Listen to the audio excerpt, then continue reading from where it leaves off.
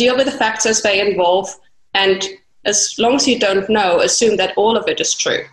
And that might be mind-boggling at first, but it also sets you free, because it sets you free from all these discussions about who's right and who's wrong, and actually focuses you on what you can do, what you can contribute to the situation. It has to start somewhere. It has to start with education, and it also has to start with moving the needle a bit so that they can feel they can do that. The more we learn, the more we read, the more those filters that Nadine was talking about, they fall away. So there is this offloading of that responsibility. And I think the biggest shift will be when we break that down and people take ownership of that on both sides. Now is the time. You're invited to join us, a movement of leaders who are willing to step into a new approach to leadership across the global landscape. This is as simple as humanity being just you and I, and stakeholders being the value you place on each decision to add or take away from humanity going forward.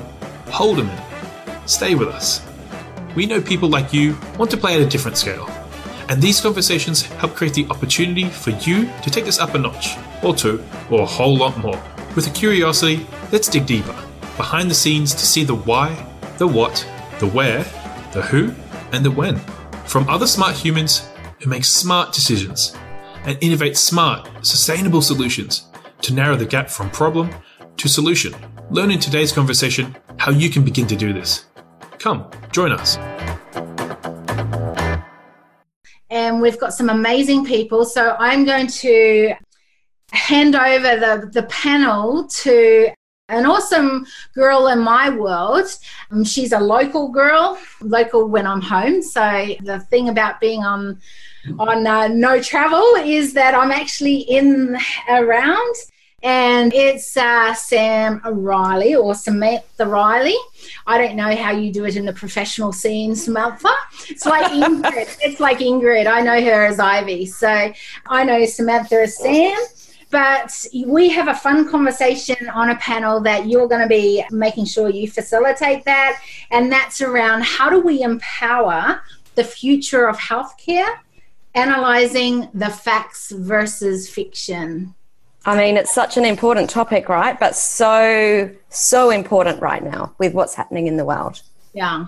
So thanks, Sam, for your willingness to step up and facilitate this. And you bring some goodness and what you do in the world, and particularly within entrepreneurs. So I'm looking forward to seeing what you bring out of this panel, and amazing droplets of wisdom that each single person that's on this panel, has and brings to the table.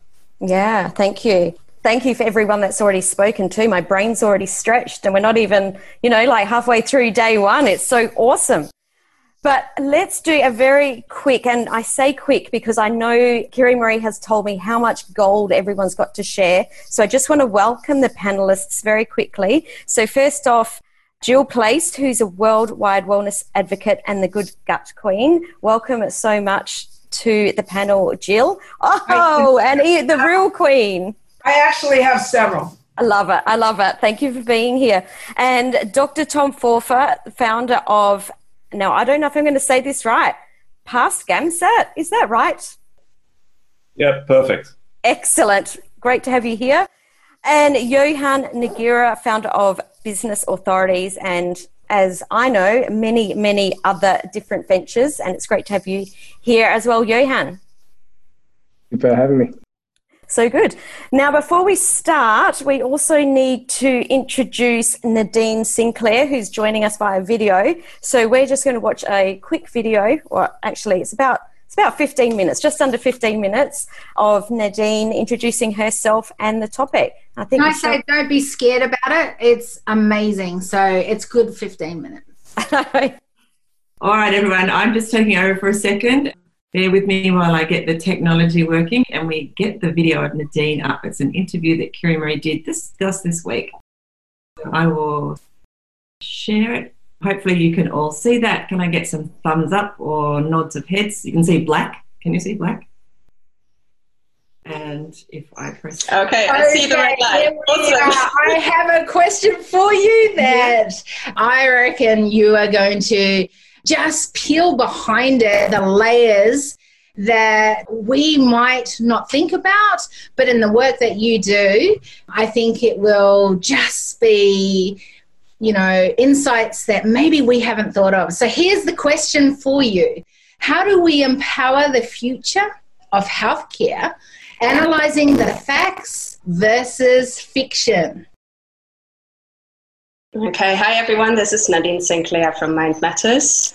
And how we're going to separate fact from fiction going forward in healthcare, but also beyond, is one of the big questions, in my opinion, that we are facing globally at this point in time. And I think thinking back to the recent months as a scientist by training, what became very apparent to me that is that people have very different approaches of how they deal with information. And especially if you looked in the media, social media, what became very apparent at times actually shocking for me was there seemed to be only a black and white. There seemed to be no gray areas. People believed either this was true or it wasn't true, but there was no middle ground. And people were actually more busy fighting with each other who's right and who's wrong to actually having an educated discussion or an informed discussion around what is actually if both sides are right.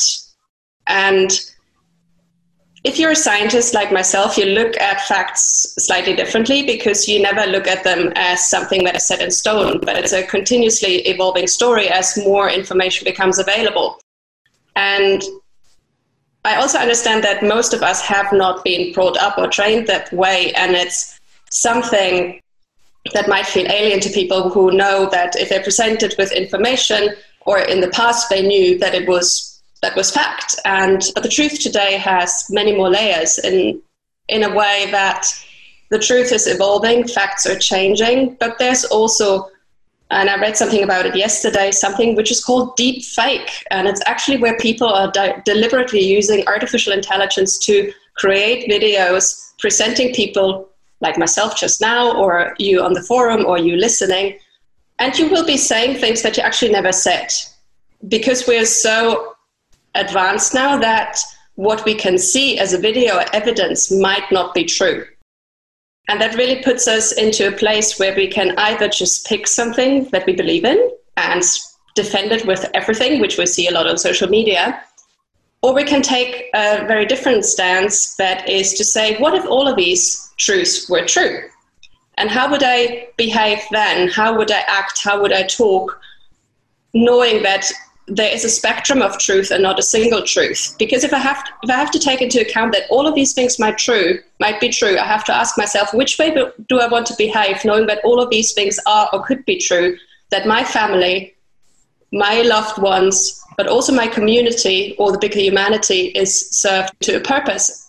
Thinking about the current COVID situation, how do I want to behave, knowing that all these possible truths exist, so that I, no matter which truth materializes as the real truth going forward, I can know that I have done my best, stepping up as a leader in my community and behaved in a way that was for the, don't want to use the word greater good, but which serves people beyond, say, myself and my family. So how would I need to behave? Would I wear a mask or would I not wear a mask? Would I wash my hands? Would I not wash my hands? So if there's no single truth, how do you deal with this information? And I think for me personally, the way is deal with the facts as they involve. And as long as you don't know, assume that all of it is true. And that might be mind-boggling at first, but it also sets you free, because it sets you free from all these discussions about who's right and who's wrong, and actually focuses you on what you can do, what you can contribute to the situation. So how do you analyze things? What is your sort of process along the way? Because there are so many facts out there. How do we know that the facts we're being presented with are the true facts? That's a good one. We don't. Right? We don't. So then let's not make decisions at the table. Well, the thing is, it's almost like scenario planning, contingency planning, when you have an uncertain future and you point out that, you start painting out what are the different futures you can take.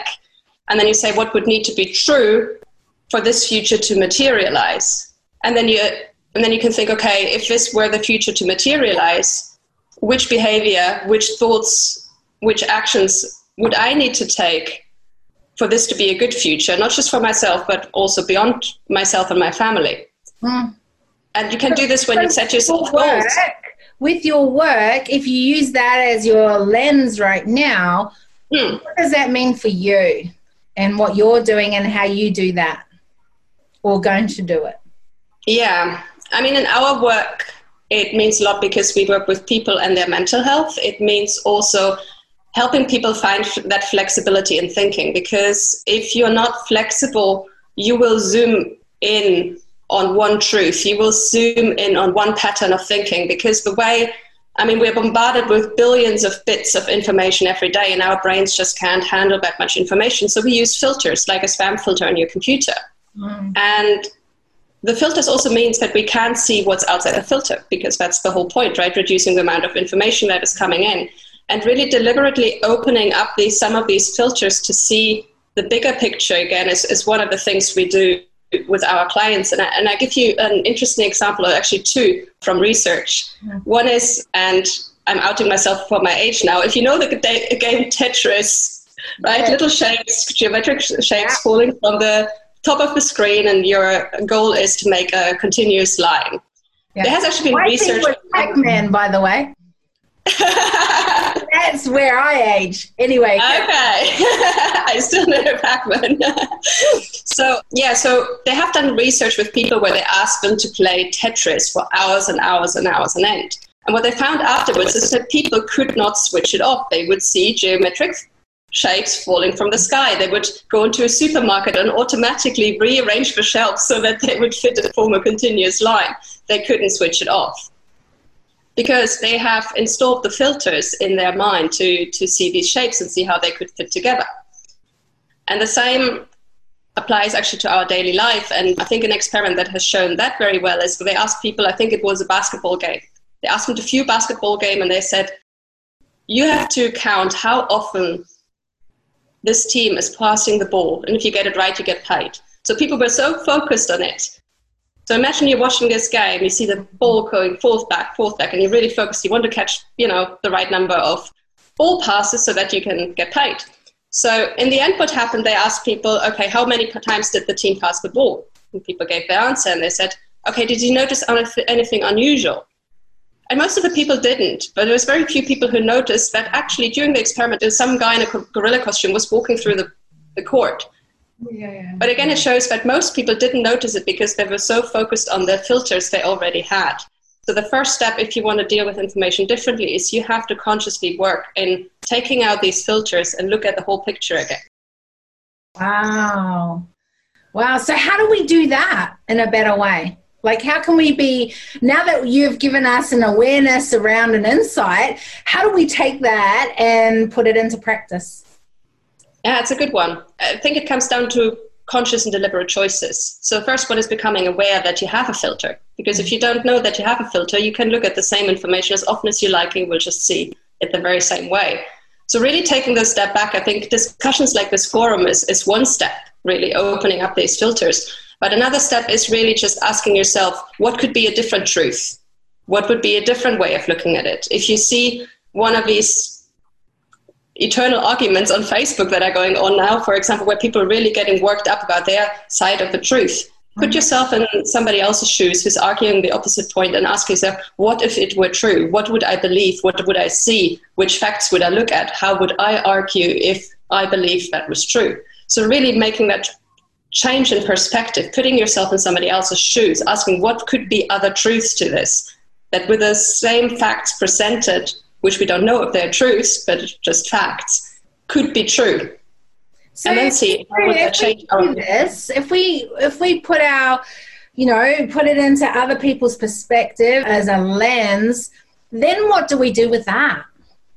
So now all of a sudden, I've taken on board, I'm listening, and I realize that maybe that you have a point because what you say is true. And now I go, what do I do with that? How do I bring it up a level?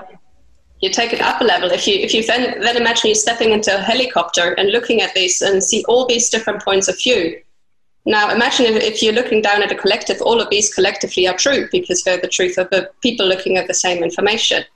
So you can ask yourself, from up there, if everything is true, or all of these truths are true, how would you need to behave? How would you need to speak? What message would you need to send to take these into account? And I think it really requires a flexibility in thinking, because it's really a lot of comfort saying this is true, tick mark, I can move on to the next one. But if things are not true and they're constantly evolving, it means that I have to reevaluate constantly, take this helicopter perspective and say, what if all of these things are true? Because we can't know. Yeah. Most of us will not have a means to separate truth and fiction.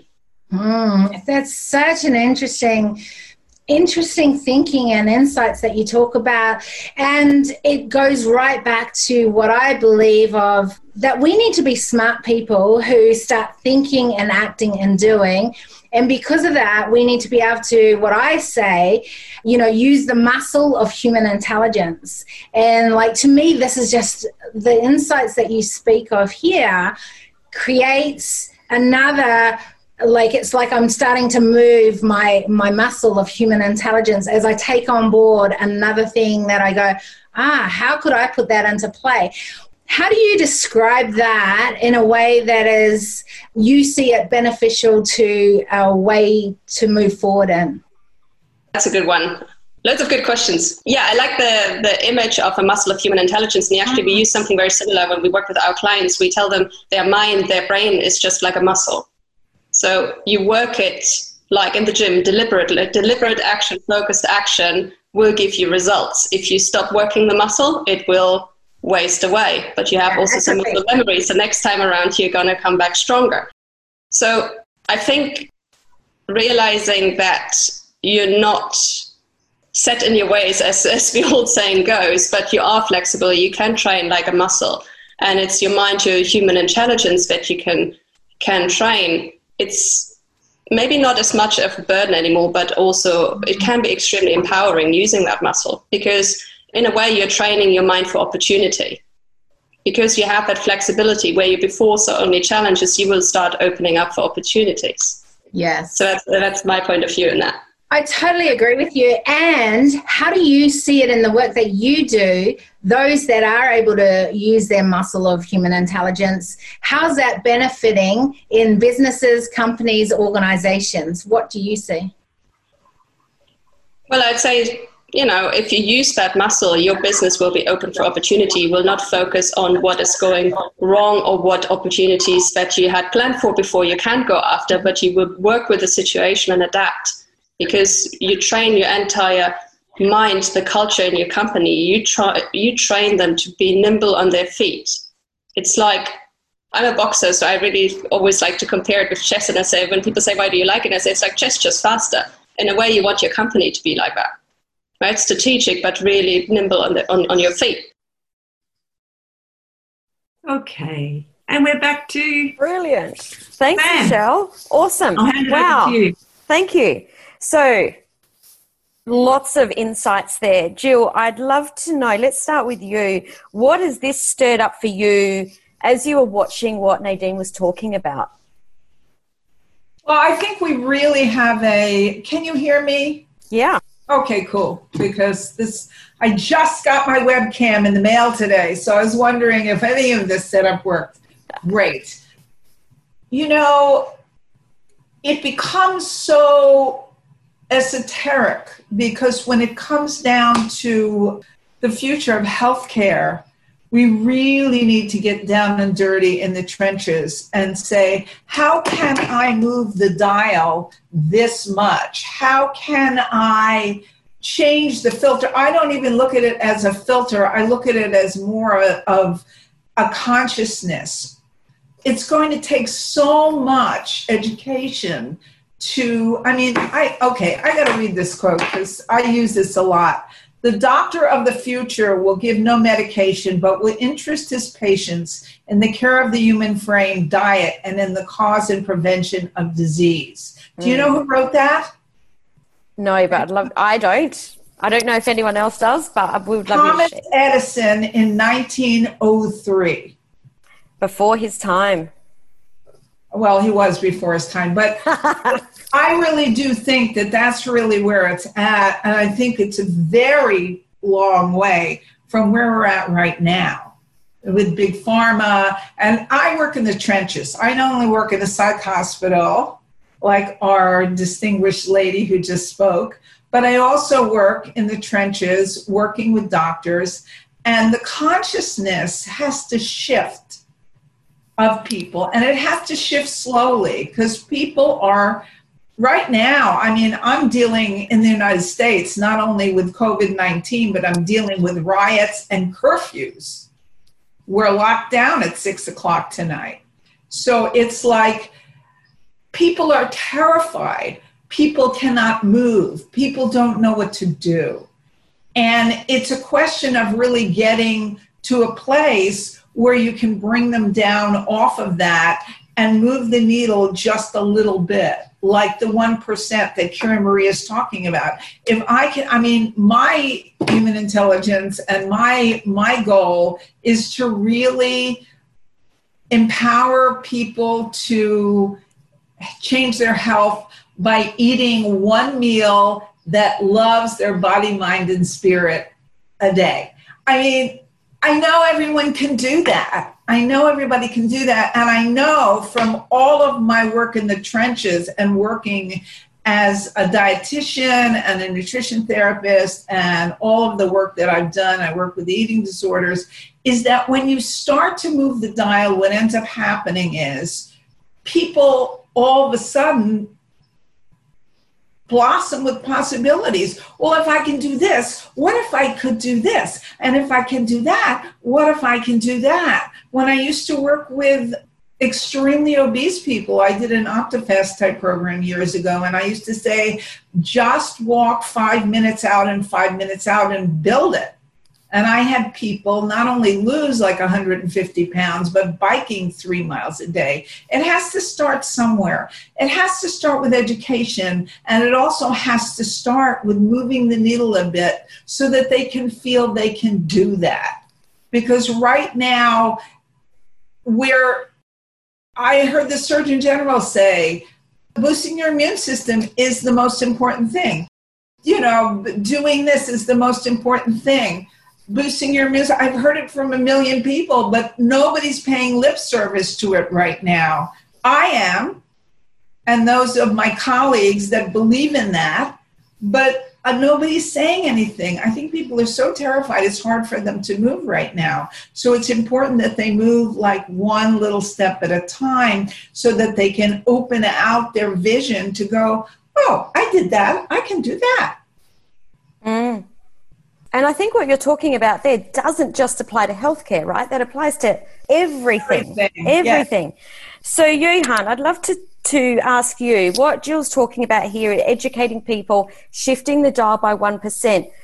On a global scale, that's still such a huge thing. How can we start? Because that's what we're talking about. How can we start to get people to move to this 1%? Fantastic. Now, before I answer the question, I just want to say thank you so much, Curie. I'm honored to be here. And I know that I'm in the right place. And I wrote down a quote while we've been talking. And I think this summarizes the forum that you've created. It's a quote by Muhammad Ali. And it is, impossible is just a big word thrown around by small men and small women who find it easy to live in the world that they're given rather than to explore the power that they have to change it. Impossible is not a fact. It's an opinion. Impossible is a declaration. Is not a declaration. It's a dare. Impossible is potential. Impossible is temporary. Impossible is nothing. Now, I've been here, about half an hour, and I'm blown away by everything you guys are talking about. Jill, everything you're saying, how are we going to change that, a small little percentage, that 1%? You can make that 1% change in the world. That's millions, and in the future, billions of people eventually. How do you change their thought process? And that's through education. The more we learn, the more we read, the more those filters that Nadine was talking about, they fall away. Industrial age of education, that's how we've all been brought up. We're molded into this one thing. And most of us, by the age of, I think, 18, 20, that's where you start to see, hey, there's actually all these filters and things around. And once you start to break those away, the world changes. Your eyes get open, you become awake to the possibilities of, hey, life doesn't have to be one certain way. You can create your own realities.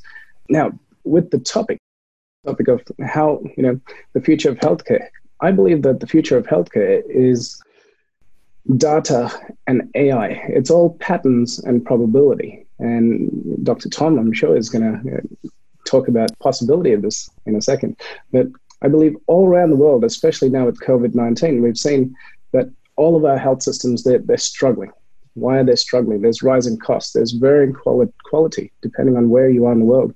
Disease diagnosis and treatments, they're designed for the typical patient. What is a typical patient? The typical patient, we've all done high school mathematics. We understand the sine graph. And the typical patient is the person in the middle. It's not catering to the people on the other ends.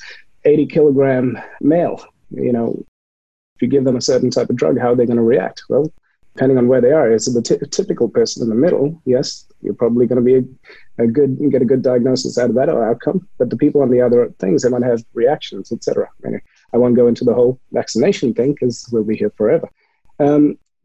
Delivery is fragmented and focused on volume. Now doctors cannot do what they were born to do. They love healing people, but they're so stuck doing all this paperwork and all this other stuff, which it takes them away from their core superpower. There's so much work to be done in healthcare. By the way, my background 20 years ago, I'm an agricultural scientist. And so I was doing my PhD, and so I see how science works. And the annoying thing about science is that it takes so long to get into society. By the time you write your PhD, you write the thesis, it gets trials tested. There's years that go on in there. And so we have amazing breakthroughs which can come into society for a very, very long time.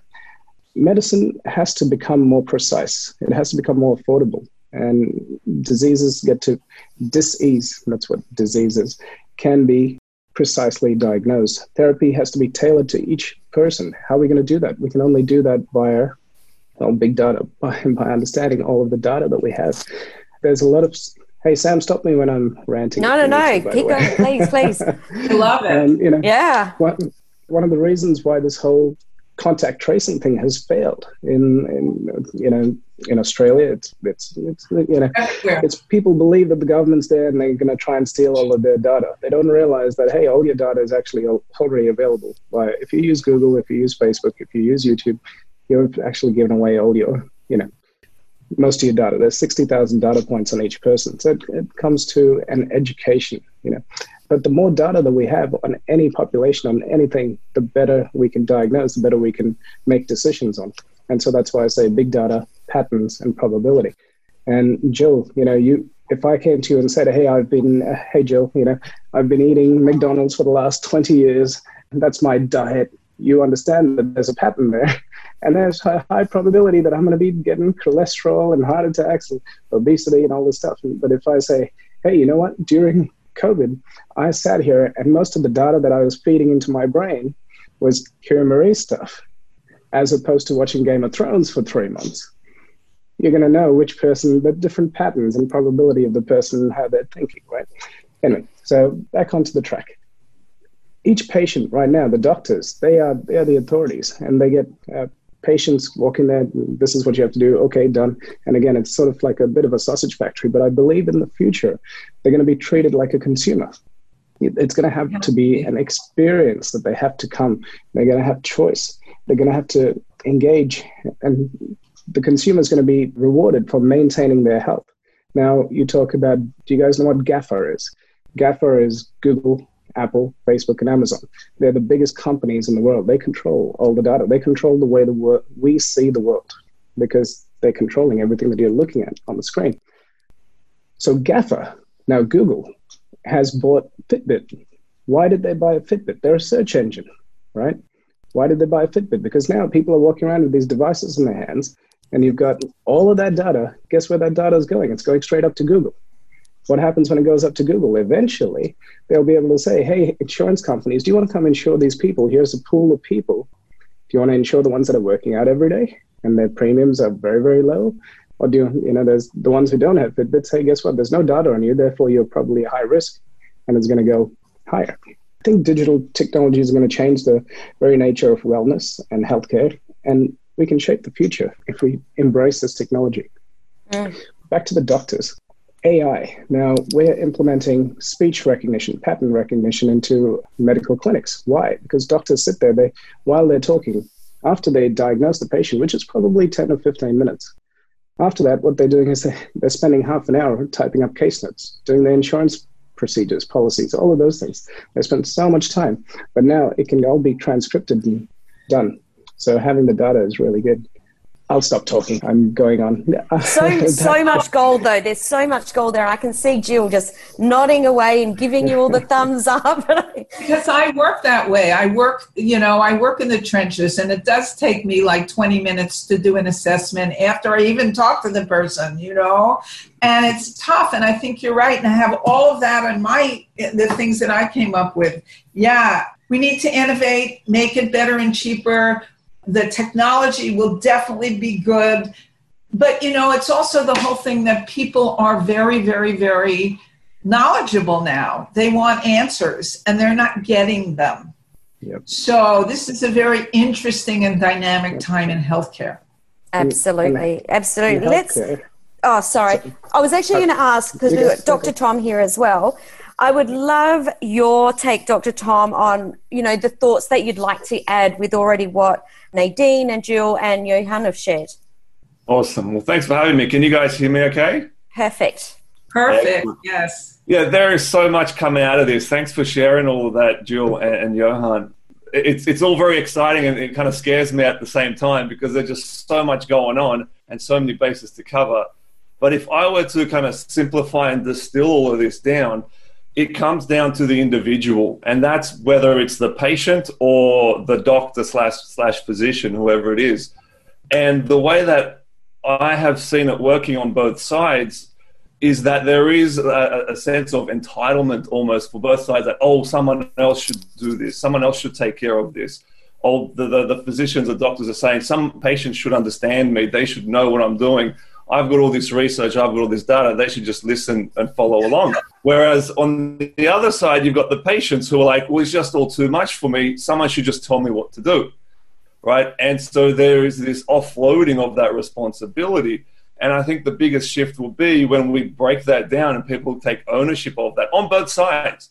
And Denise was really talking about what the way that I understood it was the patient side, people listening, going, okay, what's important? What should I listen to? What should I be aware of? And the challenge that I see there is that there is just so much out there, right? Even just like, for example, on YouTube, there is more content coming out in a day than anyone can consume in a lifetime. And recently I've been trying to kind of follow along what's happening in the political situation in Australia. And, journalism being what it is, I thought I'll go to the source and I'll watch the presentations by the Prime Minister myself, and I couldn't keep up. Even though it's 30 minutes or an hour a day or every few days, I was like, I can't keep up with this. So then we start to look at, okay, who are the trusted voices that can break this thing down for me? Right? Who can I listen to? Who can I believe? And then the funny thing about that is who we choose to believe and listen to doesn't necessarily mean they're right or they have the facts. And so then the way that I kind of work these days is I work with physicians to go, right, just because you know this stuff doesn't mean people are going to listen and believe what you say, or that you actually understand the people that you're talking to. You need to take more ownership of this, step forward, talk to them, see what they need, but then also take the responsibility of sharing that information and sharing it well, because but the kind of thing that frustrates me at the moment is that there are a lot of people giving health advice who really should not be. But it's just because they've learned about how to use social media, how to connect with people and resonate with them. Whereas if you think of your average physician or doctor, is your impression of them as a warm, engaging person, or as a blank, cold person who stares at their screen and doesn't really care for you, just kind of talking through the people, right? It's the former. And so I'm like, right, and that's not the patient's responsibility to listen to. It's yours, and you need to actually step forward and really engage with them and learn about marketing and about getting the word out there, but not in like big pharma, sell your drugs type of thing, but more connect in a human way. And this is something that's come out recently, like what Johan was saying, with all the artificial intelligence coming out and robotics, and a year and a half ago or so, Kiri Marie and I were in a in a really cool location, and we're speaking to some really interesting people. And one of the things that came out was that doctors are going to slowly be replaced by iPads. And so the information transfer that people see, often the patient-doctor consultation is seen as an information transfer.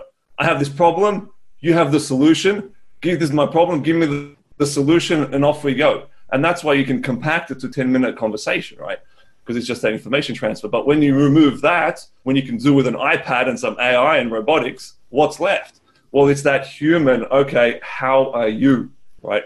How are you going? It's the the touching them on the shoulder, you're going to be okay. My dad I've got a line of doctors in my family, and one of the most powerful lessons that my dad shared with me is that often in medicine, it's not the information, but it's your presence and the way it's often just like a reassuring touch on the shoulder or the tone of voice or just being there with them that can make a huge difference.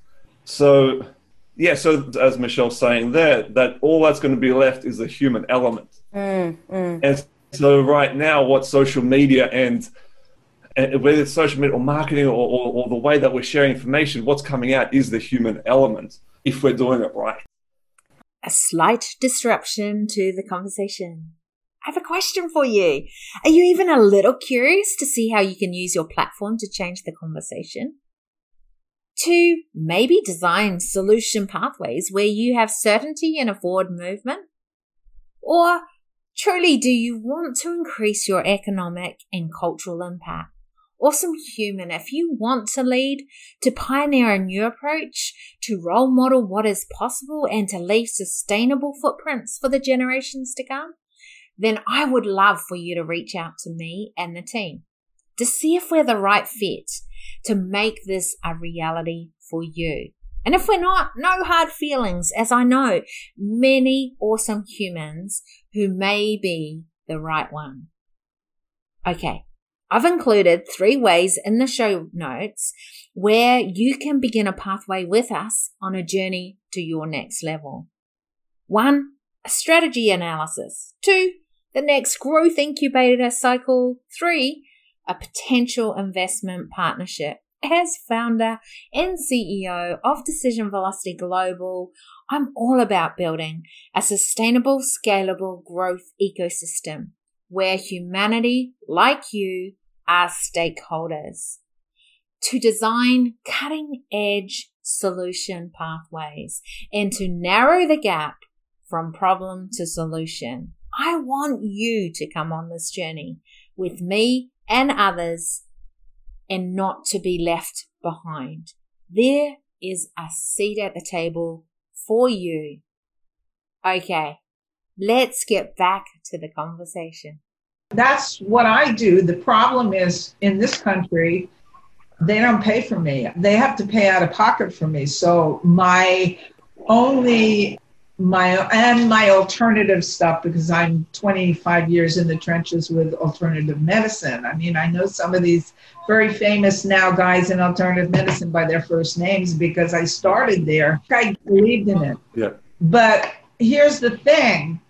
They do not pay me for my time in the trend, working with people, doing exactly what you said. Yeah. They don't. The doctors don't pay or the patients don't pay? The insurance does not. I'm sorry. Thank you. Insurance doesn't pay for me. I think I get like 2 or maybe 6 visits for weight loss. We all know that doesn't work. No. The only reason why people who come for weight loss don't lose weight, I feel one of the reasons, it's very multifactorial like everything we do, is because no one sits there and holds their hand and says, okay, you need to just go do this right now. I need to be there for you. That's why my practice, I have a whole virtual practice with a chat thing, and people can take pictures of what they eat. And to me, that's what works for me. That's what works for them. I have very successful people doing alternative stuff, and they're healing because I provide that. let's jump in right there. We've talked about the technology, the human connection, and the topic is the future of healthcare. So I'm going to throw it out to anyone that wants to take this. Johan, you were talking about our information going to the cloud so that our healthcare is more precise. We're also talking about human connection. That makes a difference because our healthcare, our doctors, our healthcare professionals also are looking through their own lens. So that's not as precise. But is that technology taking away our ability as humans to tap into our own intuition of how we're feeling? Like, are we giving away our healthcare to something that's on our wrist instead of listening? Like, do we need to have something telling us to have a drink of water instead of being able to go, I'm thirsty, maybe I'll just pick up a glass of water? And I just want to leave it to you. May I interject something there? As I'm listening, one of the gifts that I'm providing for all of you is access to a technology that is just now coming into the marketplace, but it's been 30 years in clinical development. And that is exactly what you just spoke to, Samantha. And that is the ability through, you've heard of IQ and EQ, through VQ, is the ability to technology to analyze and analyze accurately your state, if you will, your vibrational state. So what's your vibe? And it's simply what you'll do, each of you, when you take the sample test, you will count to 100. It takes 90 seconds. And after that, it's going to inform you through analytics and algorithms exactly what your state is. Now, here's what's important about that.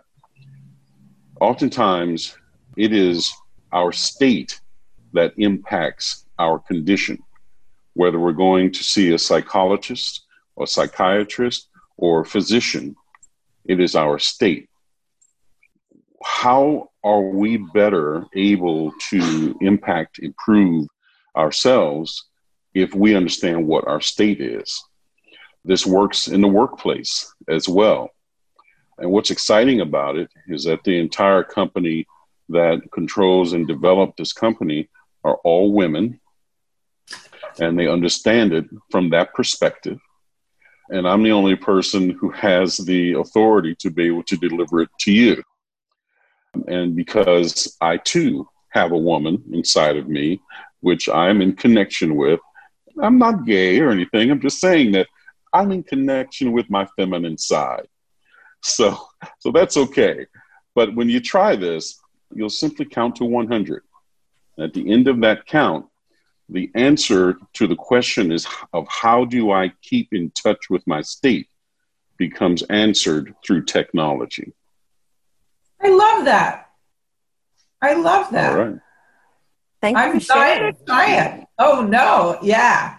At 75, I'm still dying to try stuff because I got to tell you, I have watched this whole thing just explode in the past 25 years. The stuff that people were saying to us was lunatic fringe is now mainstream.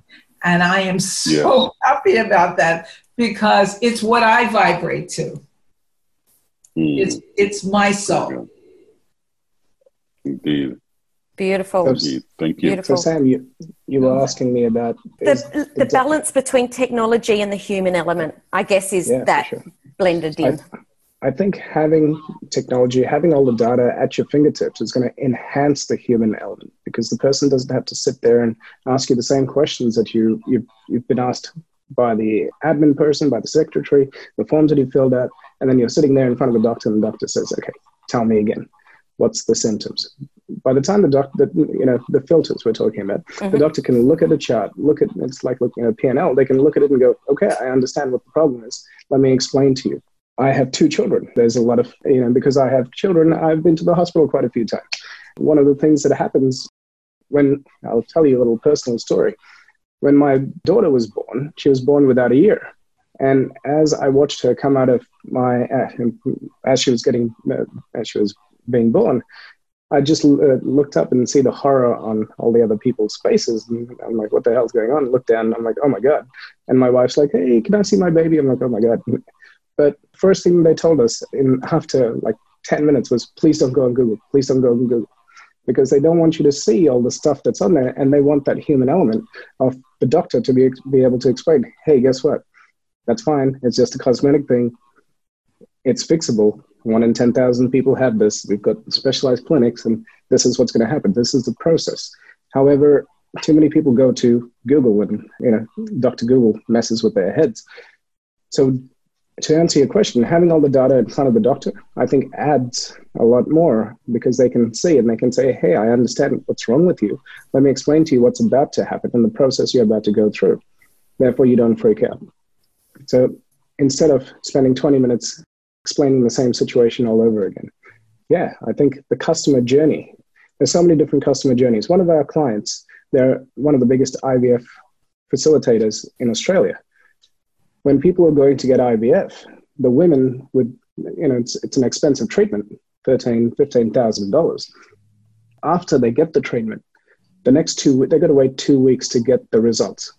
Those 2 weeks in the female's life are the most stressful in their life, because, hey, they've just coughed up a whole lot of money, and now they have to wait to see whether the egg has attached.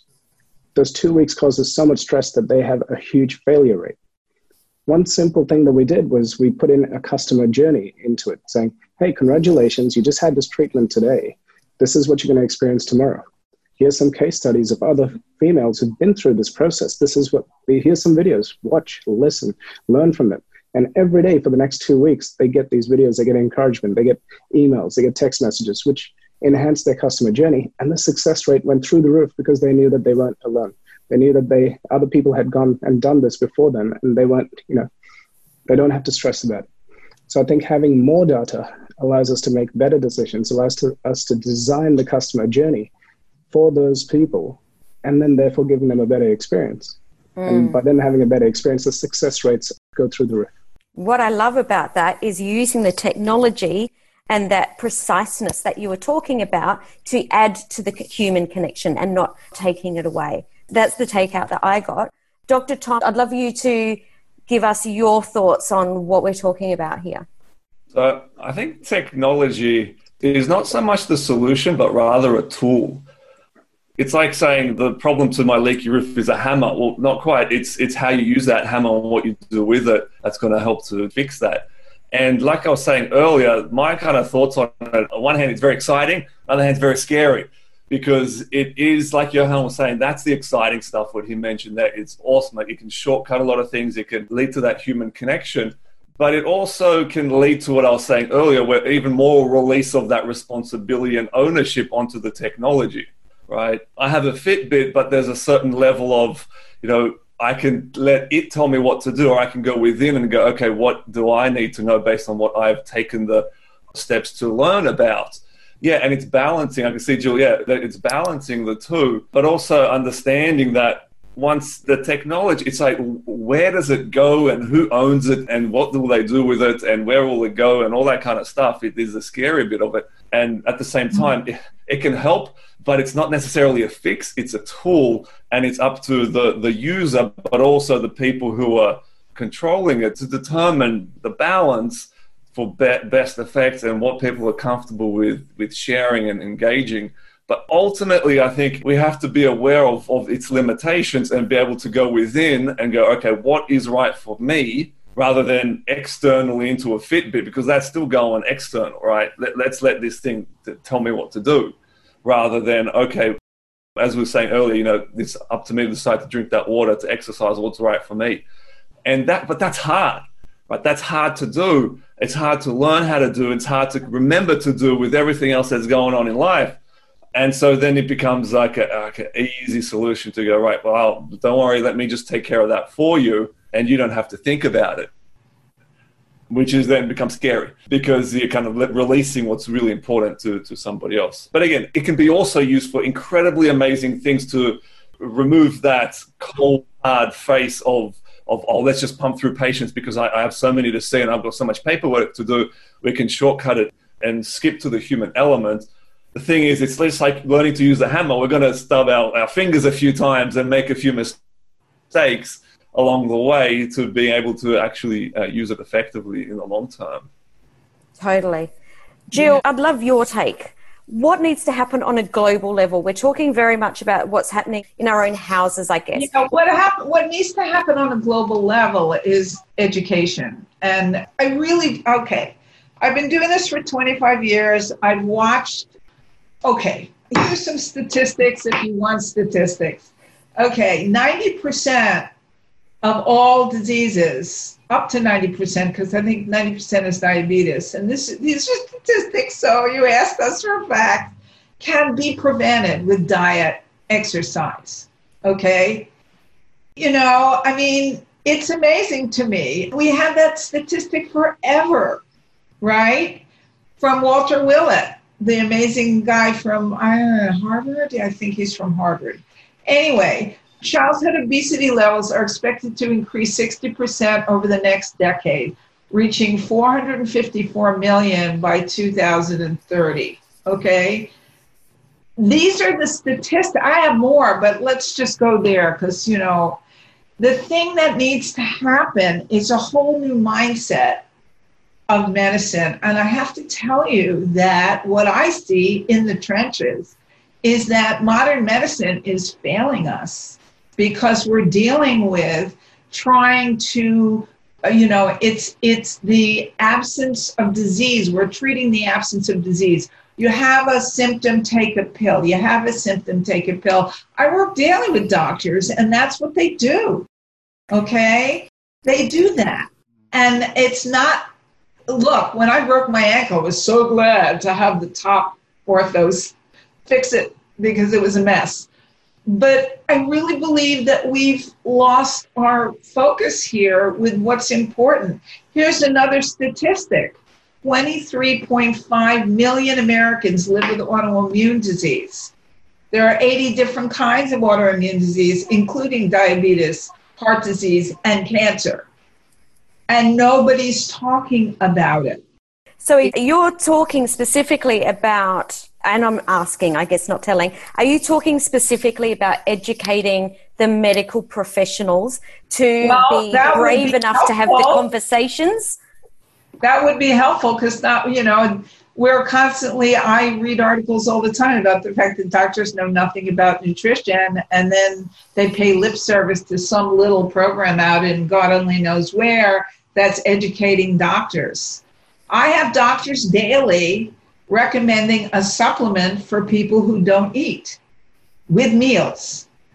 Does that make sense to you? I'm sorry. I don't mean to knock doctors. They're amazing. They do amazing things. I totally get it. I've seen that. Some of the things that they're recommending, I was like, really? It's like, okay, let's take a step back for a second. Even as a medical student, I was saying, okay, so you recommended this mood-altering pill, but aren't they just worried about this? Can't we just support them through this, rather than just give them the pill with all the side effects and consequences? And then, but I don't have time for that.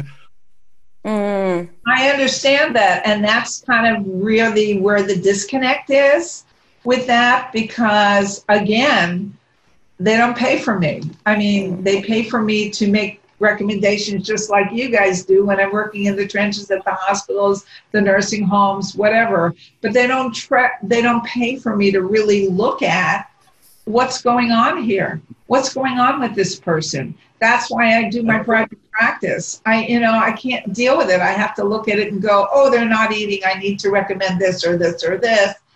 And I think there's a huge disconnect there. So let's jump in, Johan, because we do have to tie it up because we're going to Think Tank. What would you like to leave this conversation with? What's the important thing that you want us to take away? So I think you guys are the 1% if you're here. Education starts with that 1% deciding that they're going to help make it the norm. Yes. Remember the sign graph. And unfortunately, it's not going to be through the education of doctors. There's doctors who want to educate themselves, they will, and they will then learn. But if you trace the money back and realize where the doctors are getting educated from, where they're getting learning. I've got friends who are doctors who say, hey, you need to take this pill and all this stuff. I'm like, well, why are you doing this? Why are you telling me to take a pill, for example? Well, the sales rep told me that if I tell you to take this is going to be beneficial for you.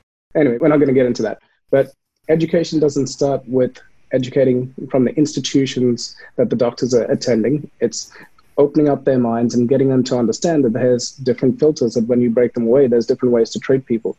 And by treating the people, in the way they're meant to be treated, is actually going to cause education is going to change the way they do it. I don't know how to articulate it, but perhaps Jill or Tom can take that. Through us making it mainstream, through education becoming part of what everybody does. And I'm in business and I talk to my people about health. It's just part of what we do. We need them to be healthy. We need them to be strong. We need them to be mentally healthy, physically healthy, so that they can perform at their peak. And in America, I believe now health is becoming, or you're seeing your doctor is becoming a subscription service, because too many men, they only go to the doctor once, twice a year, maybe maximum. But now if you have to see your doctor or have to even check in with your doctor once a month, you're now paying for a subscription service. It's their job to make sure that you're healthy. The more healthy you are, the more productive you are in society. The more productive you are, the longer that you live, the more taxes you can pay. That's the incentive for the government to keep us alive, But now we're talking about an evolution of a community, which then evolves the city. Now cities will be getting incentives for, hey, you have a healthy city. You're not a big burden on the healthcare system. You guys are paying more taxes because you're living longer and all these other stuff. Therefore, that's going to help evolve. So it's a change in thinking. It's a change in education. I love that. And Dr. Tom, what would you like to leave us with before we go? I think what Johan said was spot on there. The education is definitely on both sides and taking ownership of the results. I think that's the key, taking ownership of the outcomes we want to achieve. It's not, we can't offload that to the other party, whether it's the doctors or the patients. It's both sides got to go, right, how do I actually do this? Where do I go from here? Because it's my health, or it's my patient's health, it's my results, my outcomes that I want to achieve. What can I do about that? And to me, it's changing the mindset, really changing the mindset. And really, there was another Harvard gal who recommended focus factories a while ago, professor. And I really do believe that doctors need support staff for all of this. Doctors do not have to do it themselves. They can have a support staff. There is no support staff. There is a huge disconnect. Thank you so much, Jill and Dr. Tom and Johan. You've shared so much value. Amazing droplets of wisdom for you from today's episode. Make sure you subscribe, leave awesome ratings and reviews. Our hope is that this product creates a new awareness, activates ownership to what is next, and a curiosity for the need to be a part of the change, to make footsteps of sustainability from today onwards. If you want to further your journey with us, join us at our next Global Human Intelligence Forum or apply to our next Leaders Movement Parlay. Both links are in the show notes. We appreciate you. Help us to build a tribe and make humanity as stakeholders.